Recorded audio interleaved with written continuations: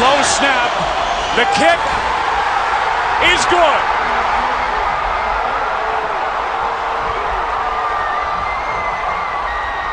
And the Giants are going back to the Super Bowl.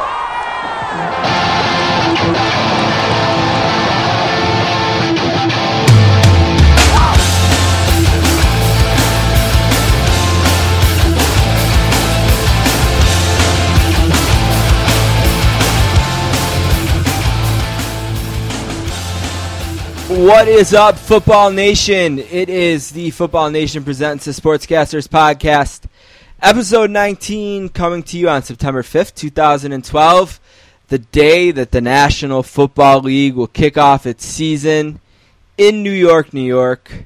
Giants and Cowboys, you heard the clip off the top. The Giants obviously ended up cashing that NFC Championship victory in with the Super Bowl win the following couple of weeks later.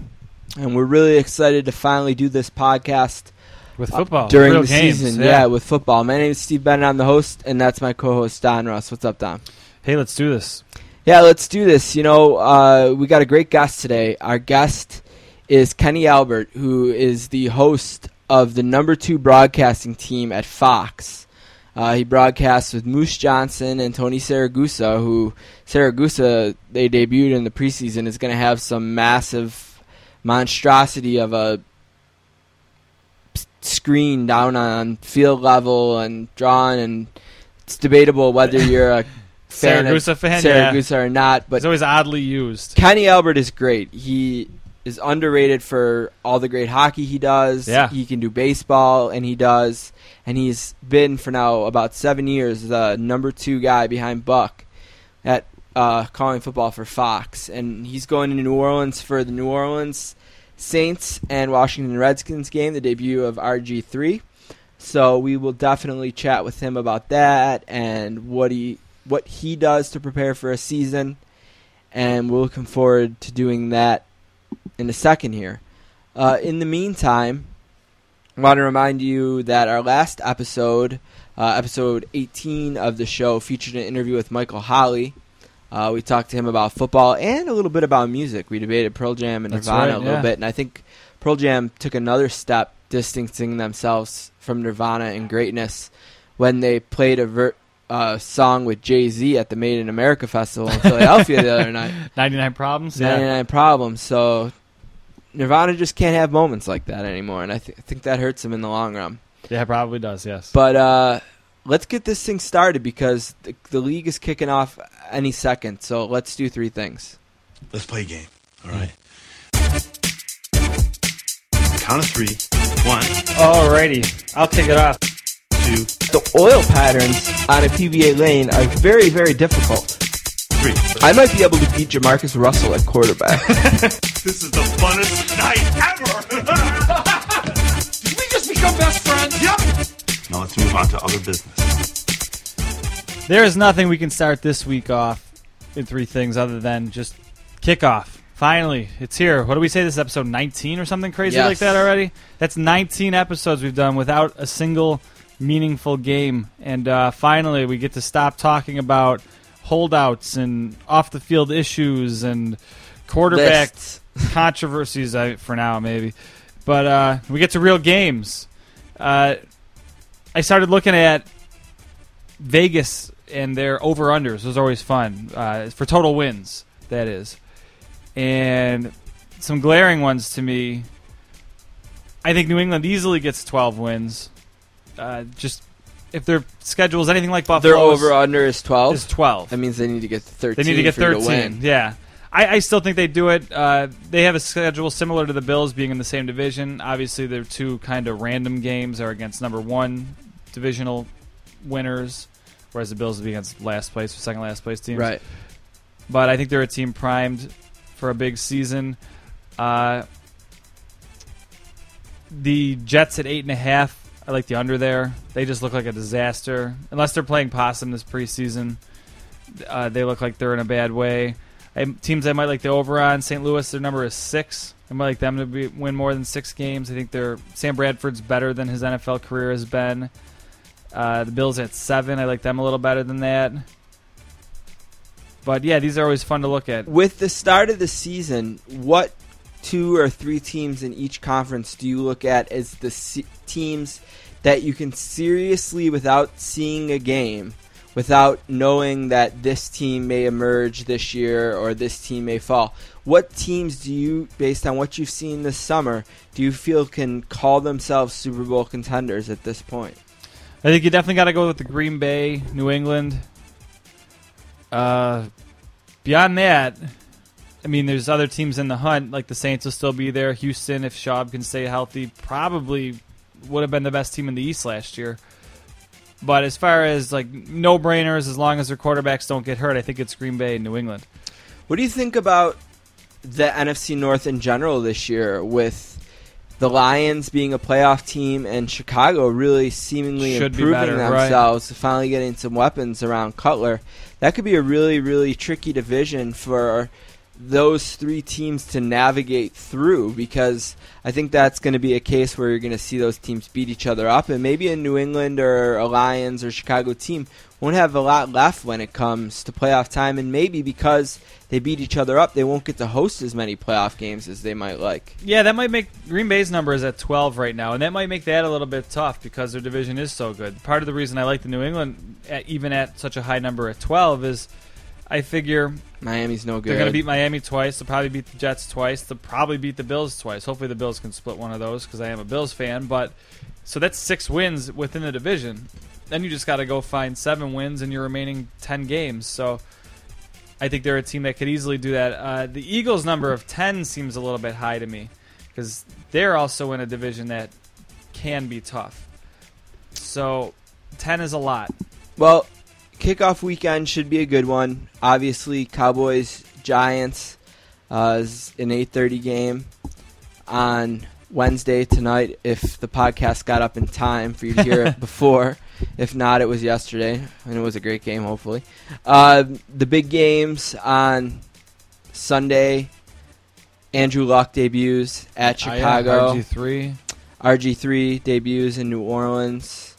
Patriots are playing the Titans. I think some people are looking to see where the Titans are at. Peyton makes his return to real action. Returns at 8. That's the night game on NBC. That's a good game, too. Yeah, Fox has a national doubleheader game of the 49ers and the Packers. Maybe the game of the week. Maybe could be the game of the week. And then 2 games on Monday, Bengals, Ravens, and Chargers and Raiders. So the league will kick off, and we're very excited. Yeah, the offseason's just so long in football. Yeah. So. Can't wait. All right, Don, number 2. Yeah, number 2 this week, we're just going to go around the league a little bit with some little bits of news. Maybe none bigger than Maurice Jones-Drew ending his pointless holdout that did nothing other than let him maybe sleep in on practice days a little bit. Right. I don't know if that was the plan all along, just to miss games. He's always been kind of a stand-up, team effort, fan-friendly guy. So you wouldn't think that would be MJD's motives, but, I mean, Mike Wallace basically did the same thing, but he balked a little bit sooner. It came back. Holdouts don't work. They just don't work for the players. It can be tough. Especially when teams will at times just absorb the penalty. They'll just cross it off. Nah, forget it. We're not going to charge you for missed time or anything like that. But I mean, it hurts their performance on the field, but as far as longevity, maybe MJD thinks I'm playing the toughest position in maybe all of sports. I've got a short shelf life. Why get banged up in meaningless practices, meaningless games? I don't know. I don't know if this is going to become a trend. It'll go a long way towards becoming a trend maybe if he's managed to be successful. If he has a year like Chris Johnson had last year. That's going to be the key. Can he be successful with this? Yeah. So, yeah, I don't know. It did nothing but scare a few fantasy owners, myself included. Right. I probably passed on him in a league or two and worried about this when I shouldn't have. But it's over, and I'm sure Jags fans are pumped about that. Kenny Britt was finally handed down his suspension, just a 1-game suspension. So if you are a fantasy owner out there, you're only going to miss the 1 game for now until he does something stupid or gets hurt. But right now, Kenny Britt will be off the field for 1 game, although they could sure use him against the Patriots. Ryan Clark is not going to play this week. for the Steelers in Denver. Yeah. Something with a disease that he has, and the altitude there just doesn't crazy. mix for him. So he's going to sit out. The Browns quarterback, the Browns cornerback, Joe Hayden, has appealed his his suspension. He's waiting to find out if he's going to have to sit out the first 4 games. Dolphins released David Garrard. I think a lot of people thought that he could at least win that backup job. And I think he would have won the starting job if he didn't have the knee injury that he had. I think that was the most unfortunate from a player's perspective. Over Tannehill? I think that was the most... he was just so... If you don't have the benefit of watching Hard Knocks, I know. Right. So, but if you were watching that show and seeing how that was playing out, they loved Garrard. They loved his leadership. I know Tannehill was a little behind, too. And Tannehill came in behind, and I think he just seemed like he was running away with it. And then, knee injury, and the air came out, and now he's released. Yeah. So that definitely hurts. Bryant McKinney restructured his deal with the Ravens.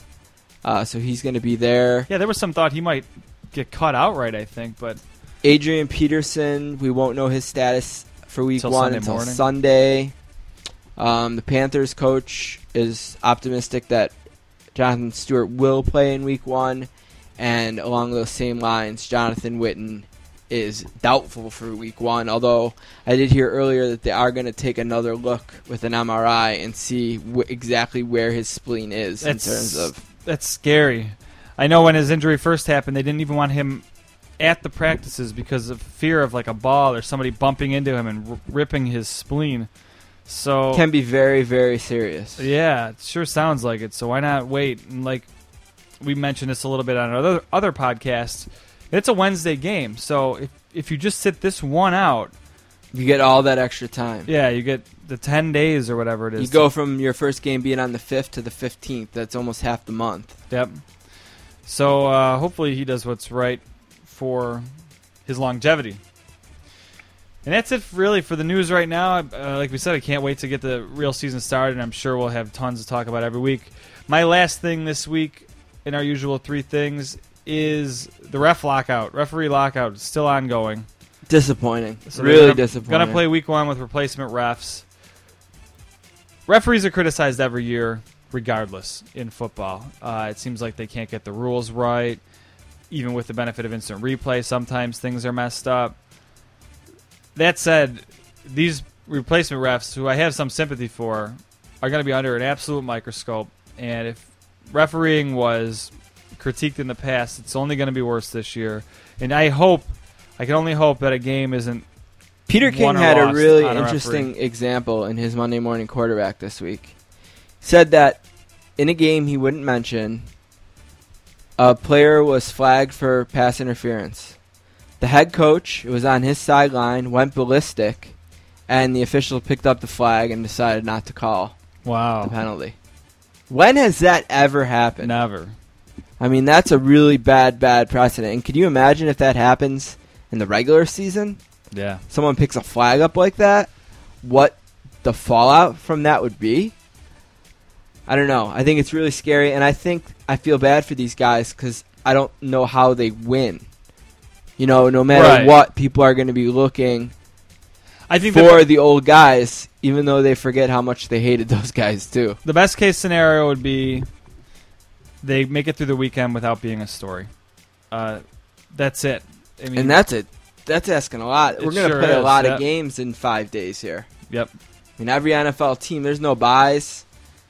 All these teams are playing, and that's a lot of games. And also, there's more games this week that the whole nation is going to have their eyeballs on, right?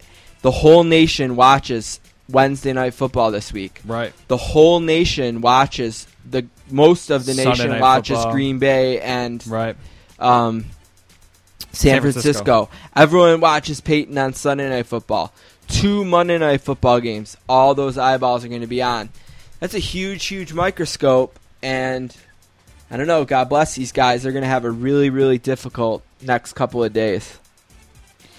Yeah, I agree. And lastly, The Onion is reporting that Brady Quinn accidentally received Frog and Toad Are Friends instead of a playbook. And that explains his poor off-season play. The Onion's friggin' great. That is really terrible for him, you know? All right, so your last thing this week. Yeah, I want to talk a little bit about, I mean, part of me wishes that it was just all Blazes going forward, not looking back at all. But I did want to mention one more thing about the preseason before. The preseason isn't worth talking about again.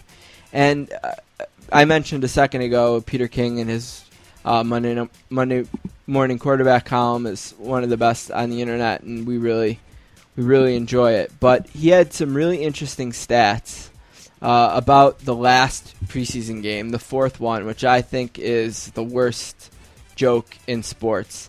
639 active and eligible NFL players did not play in the 16 games on the final preseason week. Wow. It includes 17 of the 32 starting quarterbacks. 10 teams thought so little of the final dress rehearsal for the season that they didn't even play their first or second string quarterback a single snap. Wow. The Saints played Sean Canfield and then cut him the next day.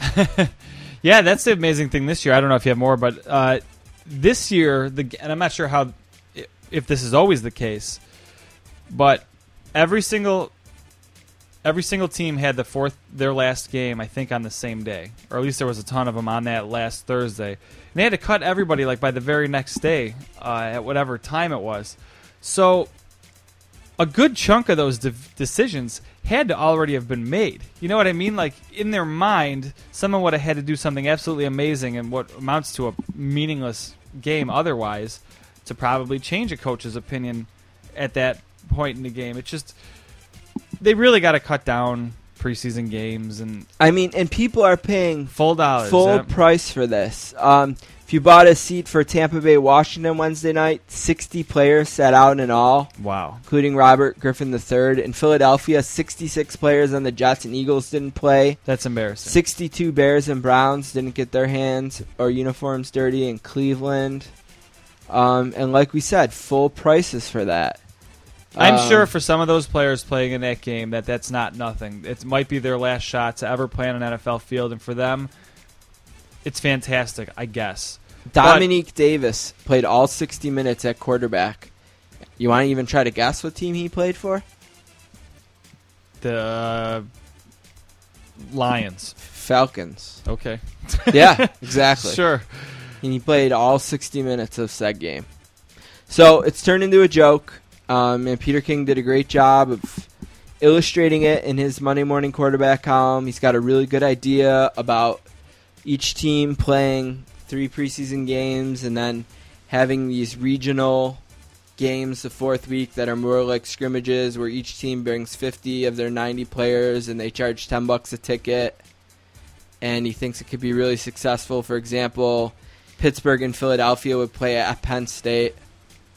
$10 each, and those 50 last guys get to play for the tape, which is basically happening in real NFL stadiums. Right. But it's kind of a treat for the city it's in, and it's inexpensive. And the season ticket holders, who do so much for this league, don't have to pay full price for that game. Yeah, I'll believe that. I mean, I don't think we'll ever see that. No, probably not. It's probably pie in the sky dreaming by Peter King, but it's a nice idea. I always think, I'm always thinking about Buffalo and the people here. And every time the schedule comes out, I look to see if the Bills are home on the third or fourth preseason game. And I hope that they're here on the third and hope that they're not on the fourth. Because the third is the one that is the closest to being real, and the fourth is the one that is furthest away from being real. Yep, well, we don't have to worry about that anymore this year. Preseason's over. Let's get on to the real thing. It's on to kick off. We're going to take a break, and we're going to come back with our good buddy, Kenny Albert.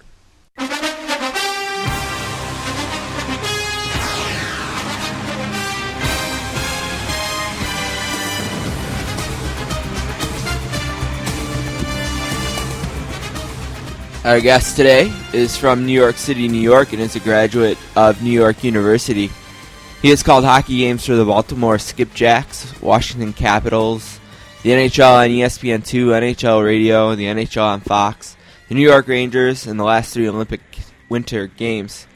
Since 1994, he has called NFL football games for Fox, and since 2007, he has worked on the network's second broadcast team with Daryl Johnson and Tony Saragusa. This week, Kenny and his team will be in New Orleans for the Saints and Redskins. A warm sportscaster's welcome to the awesome Kenny Albert. What's up, Kenny? Hey, Steve. How are you? Very good. Really excited to talk to you today, and really excited for the start of the football season. With everything you do in terms of hockey and baseball for Fox and basketball occasionally, where does football kind of fit in terms of getting your stomach going and being excited, and where does it stand for you in terms of getting pumped? Well, I think, first of all, I love all sports, and I've been very fortunate to work in all four, in various degrees. But this is the most fun time of the year with football starting up, and hopefully hockey's right around the corner, depending on the negotiations. But always such a fun time of the year with football. I worked 3 preseason games, 1 for Fox and 2 for the Washington Redskins, including one right up in your neck of the woods in Buffalo. So, football, it's the most work, the most preparation, but it's so much fun. I enjoy the preparation almost as much as the actual games. So, like I said, it gets hectic now. It's the busiest time of the year, but it's definitely the most fun. How important was that preseason game that you guys did in Atlanta for the team and for not just you and Tony and Daryl, but for everyone who works on the crew that you guys work with to get the games going on Sunday? Well, Steve, it gets you into the flow. It gets you into the rhythm. Could you start the regular season without doing a preseason game? Sure. But, just like the players, it gives you reps leading up to the regular season. And I was fortunate, like I said, to do 2 games for the Redskins as well, so I've already done 3.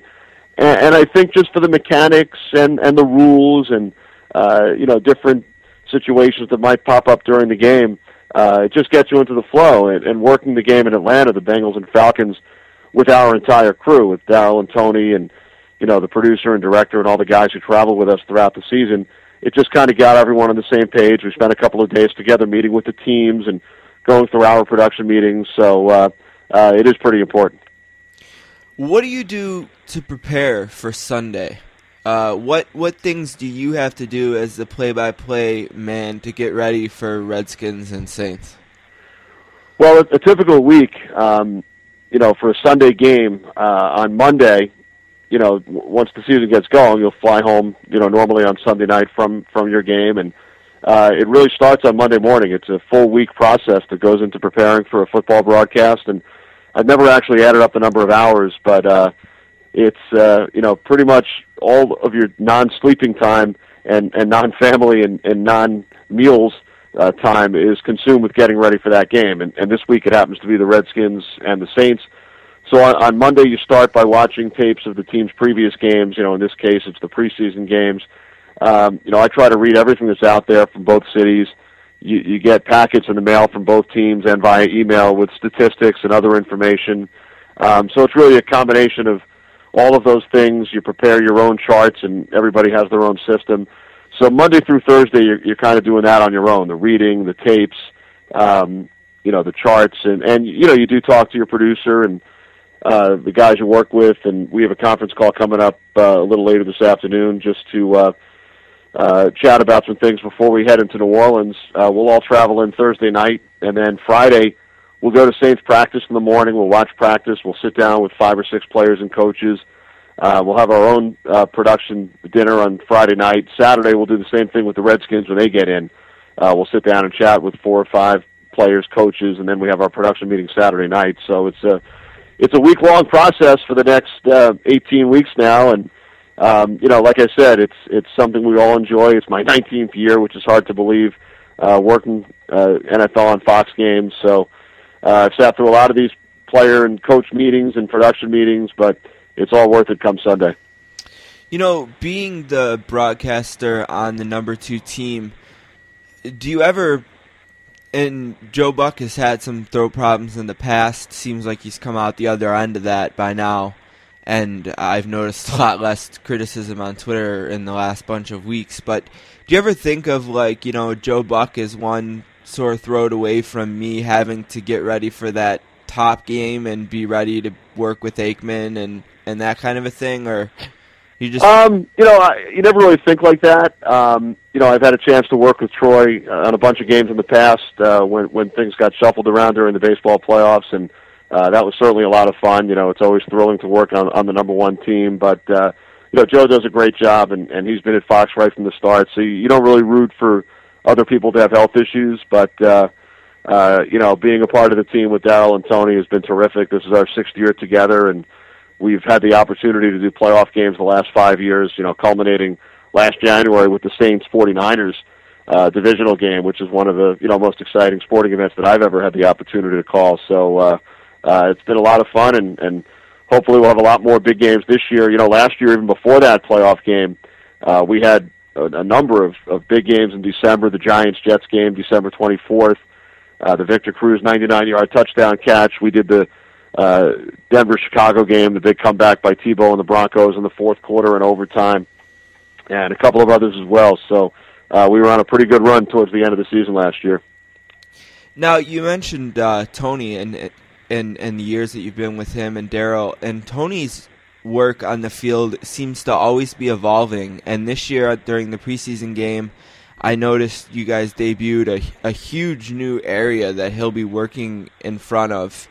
How does it present a challenge for you as a play-by-play guy to have one of your color guys down on the field and not next to you in the booth? Now, obviously 6 years in, you guys are pros at it, but what kind of challenge was it maybe initially, or does it continue to be?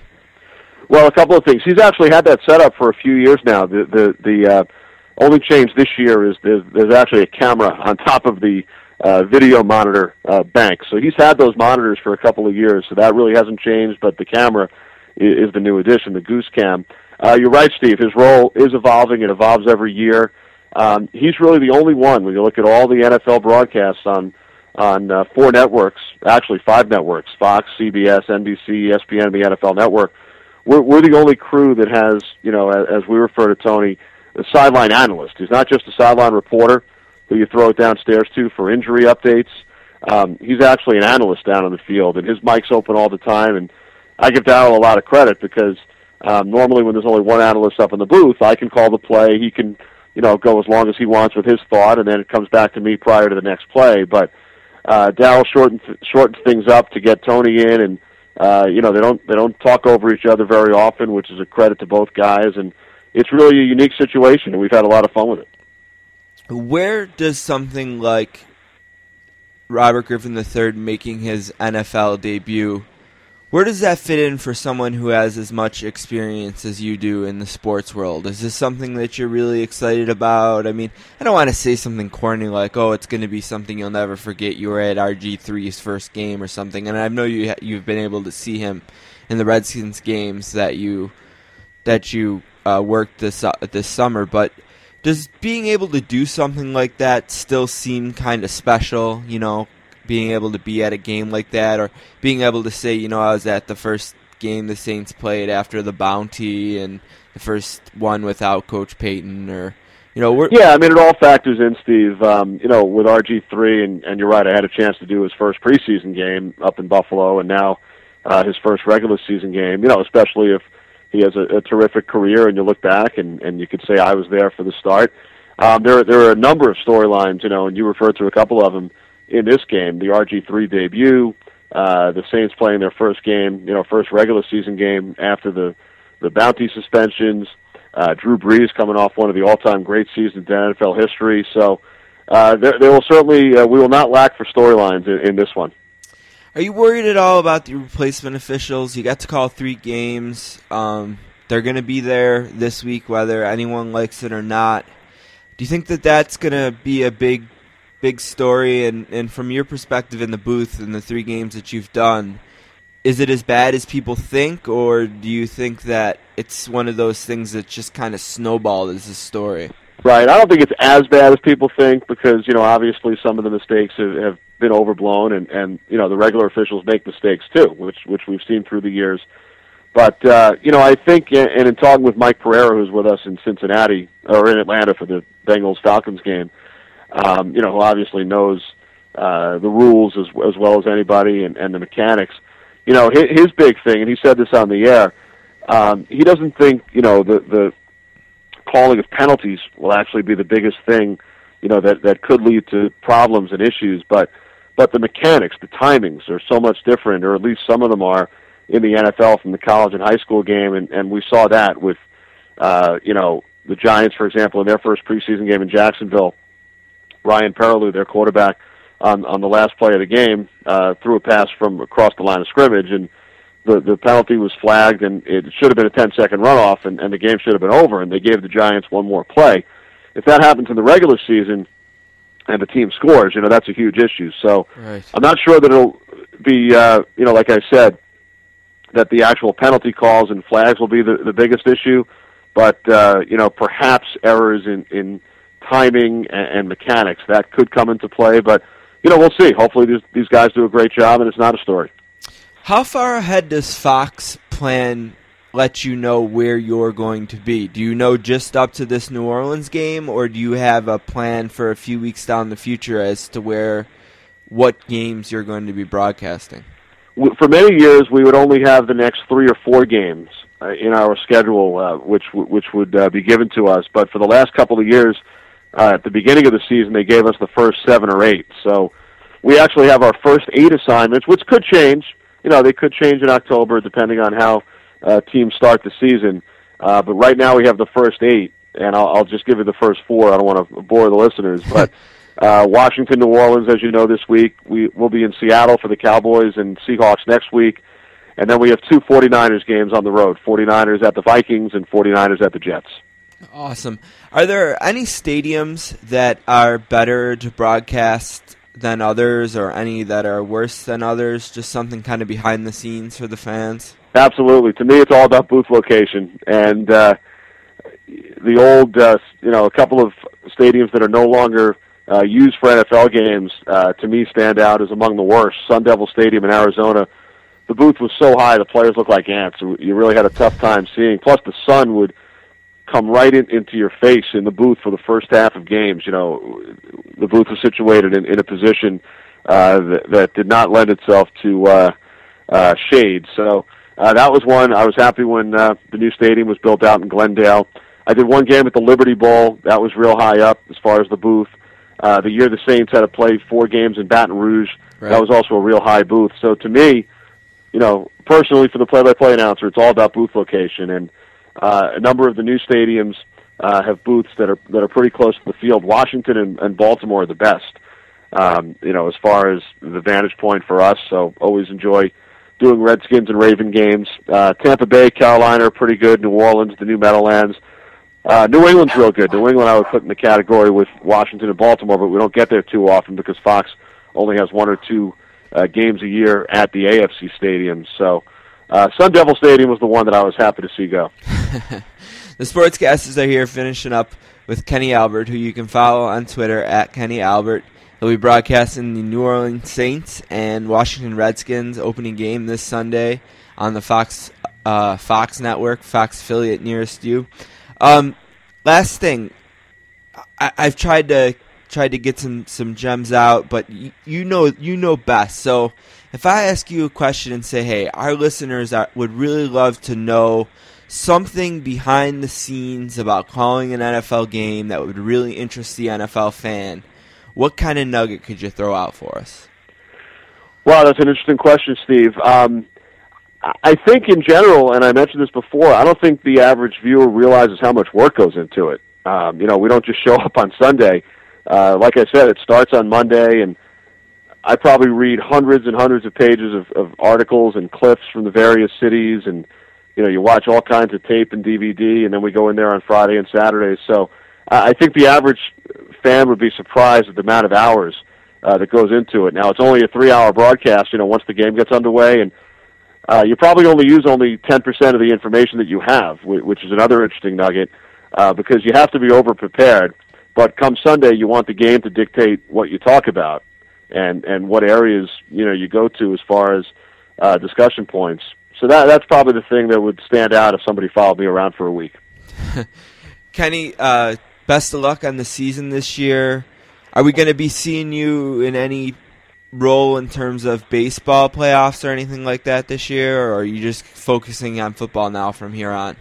Probably not, because Fox, as you know, only has the one LCS and the World Series, so they're pretty covered with Joe and Tim and Ken Rosenthal. Back when Fox had some of the division series, I worked some of those and did some sideline when they had two LCS, but now with Fox only having the one LCS and one World Series, I stick to football that time of year, and hopefully hockey. We'll keep our fingers crossed. Do you keep an eye on something like the baseball bid being up and like wondering, where the networks that you're affiliated with are going to fall out in those negotiations? Is that absolutely, yeah. Because that affects so many people's jobs that I work with. Obviously it affects, what games I call, but all the guys behind the scenes, this is their living, so that's huge in our business. All right, Kenny, thank you very much. We look forward to talking to you again soon. Thanks, Steve. Anytime. Thank you.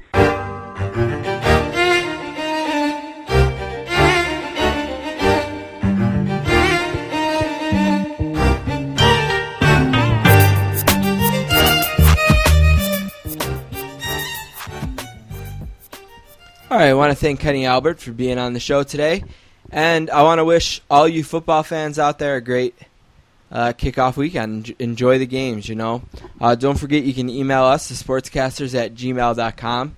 You can follow us on Twitter @sports_casters, and you can follow Football Nation @FBallNation. Don't forget to check out Season 2, Episode 32 of the Sportscasters Proper, featuring interviews with Chris Ballard, Tommy Thompson, and Adam Lazarus. You can find that at www.sports-casters.com on iTunes or Stitcher Radio. Pretty football heavy over there, too, this week. Yep, and the last piece of business this week is just one last trip around Football Nation before we fill this last segment in with something different. We haven't decided yet, maybe some prediction type of a thing. Yeah, and I was going to say, when you mentioned the email, feel free to email us about anything. I mean, if there's a story out there that we'd you like want to us read emails. Yeah, if there's a story out there you want us to talk about, it doesn't have to be necessarily about something we've talked about. It could just be something you saw during the weekend that you want to get our take on. Just shoot us an email, and maybe that's how we'll fill that last segment with a few emails. Thesportscasters@gmail.com, but before we replace it, let's take one last trip around Football Nation. And my pick this week, I'm glad to see that this guy is still doing it. His name is Jeff Sperber, Football Nation in-house expert.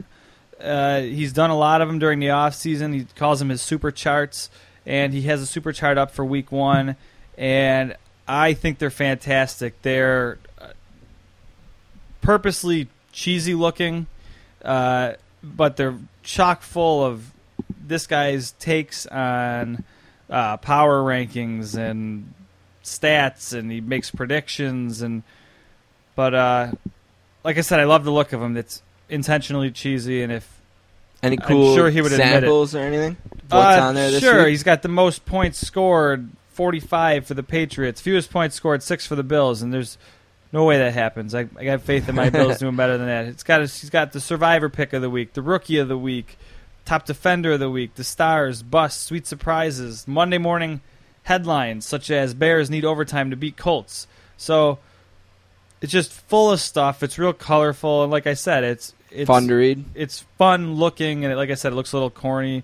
Like he circles his picks for the week, like clearly, like sloppily, but it's a real cool. I dig the style of it, and I'm glad that it looks like he's going to do them for the rest of the season.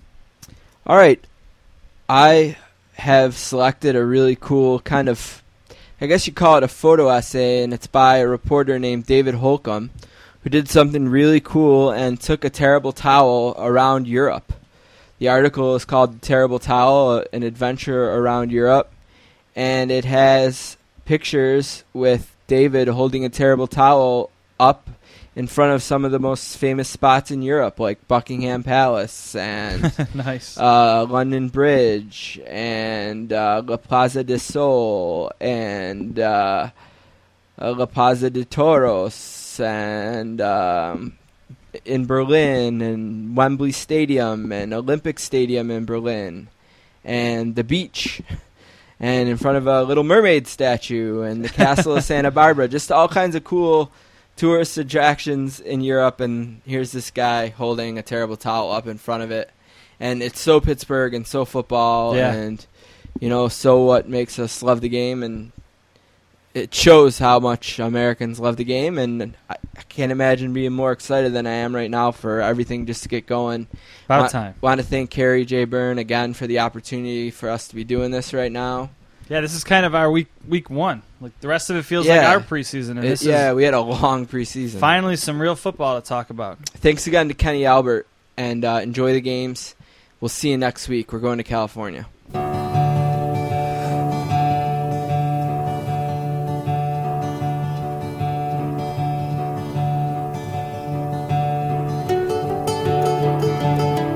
Spend my days with a woman unkind, smoke my stuff and drink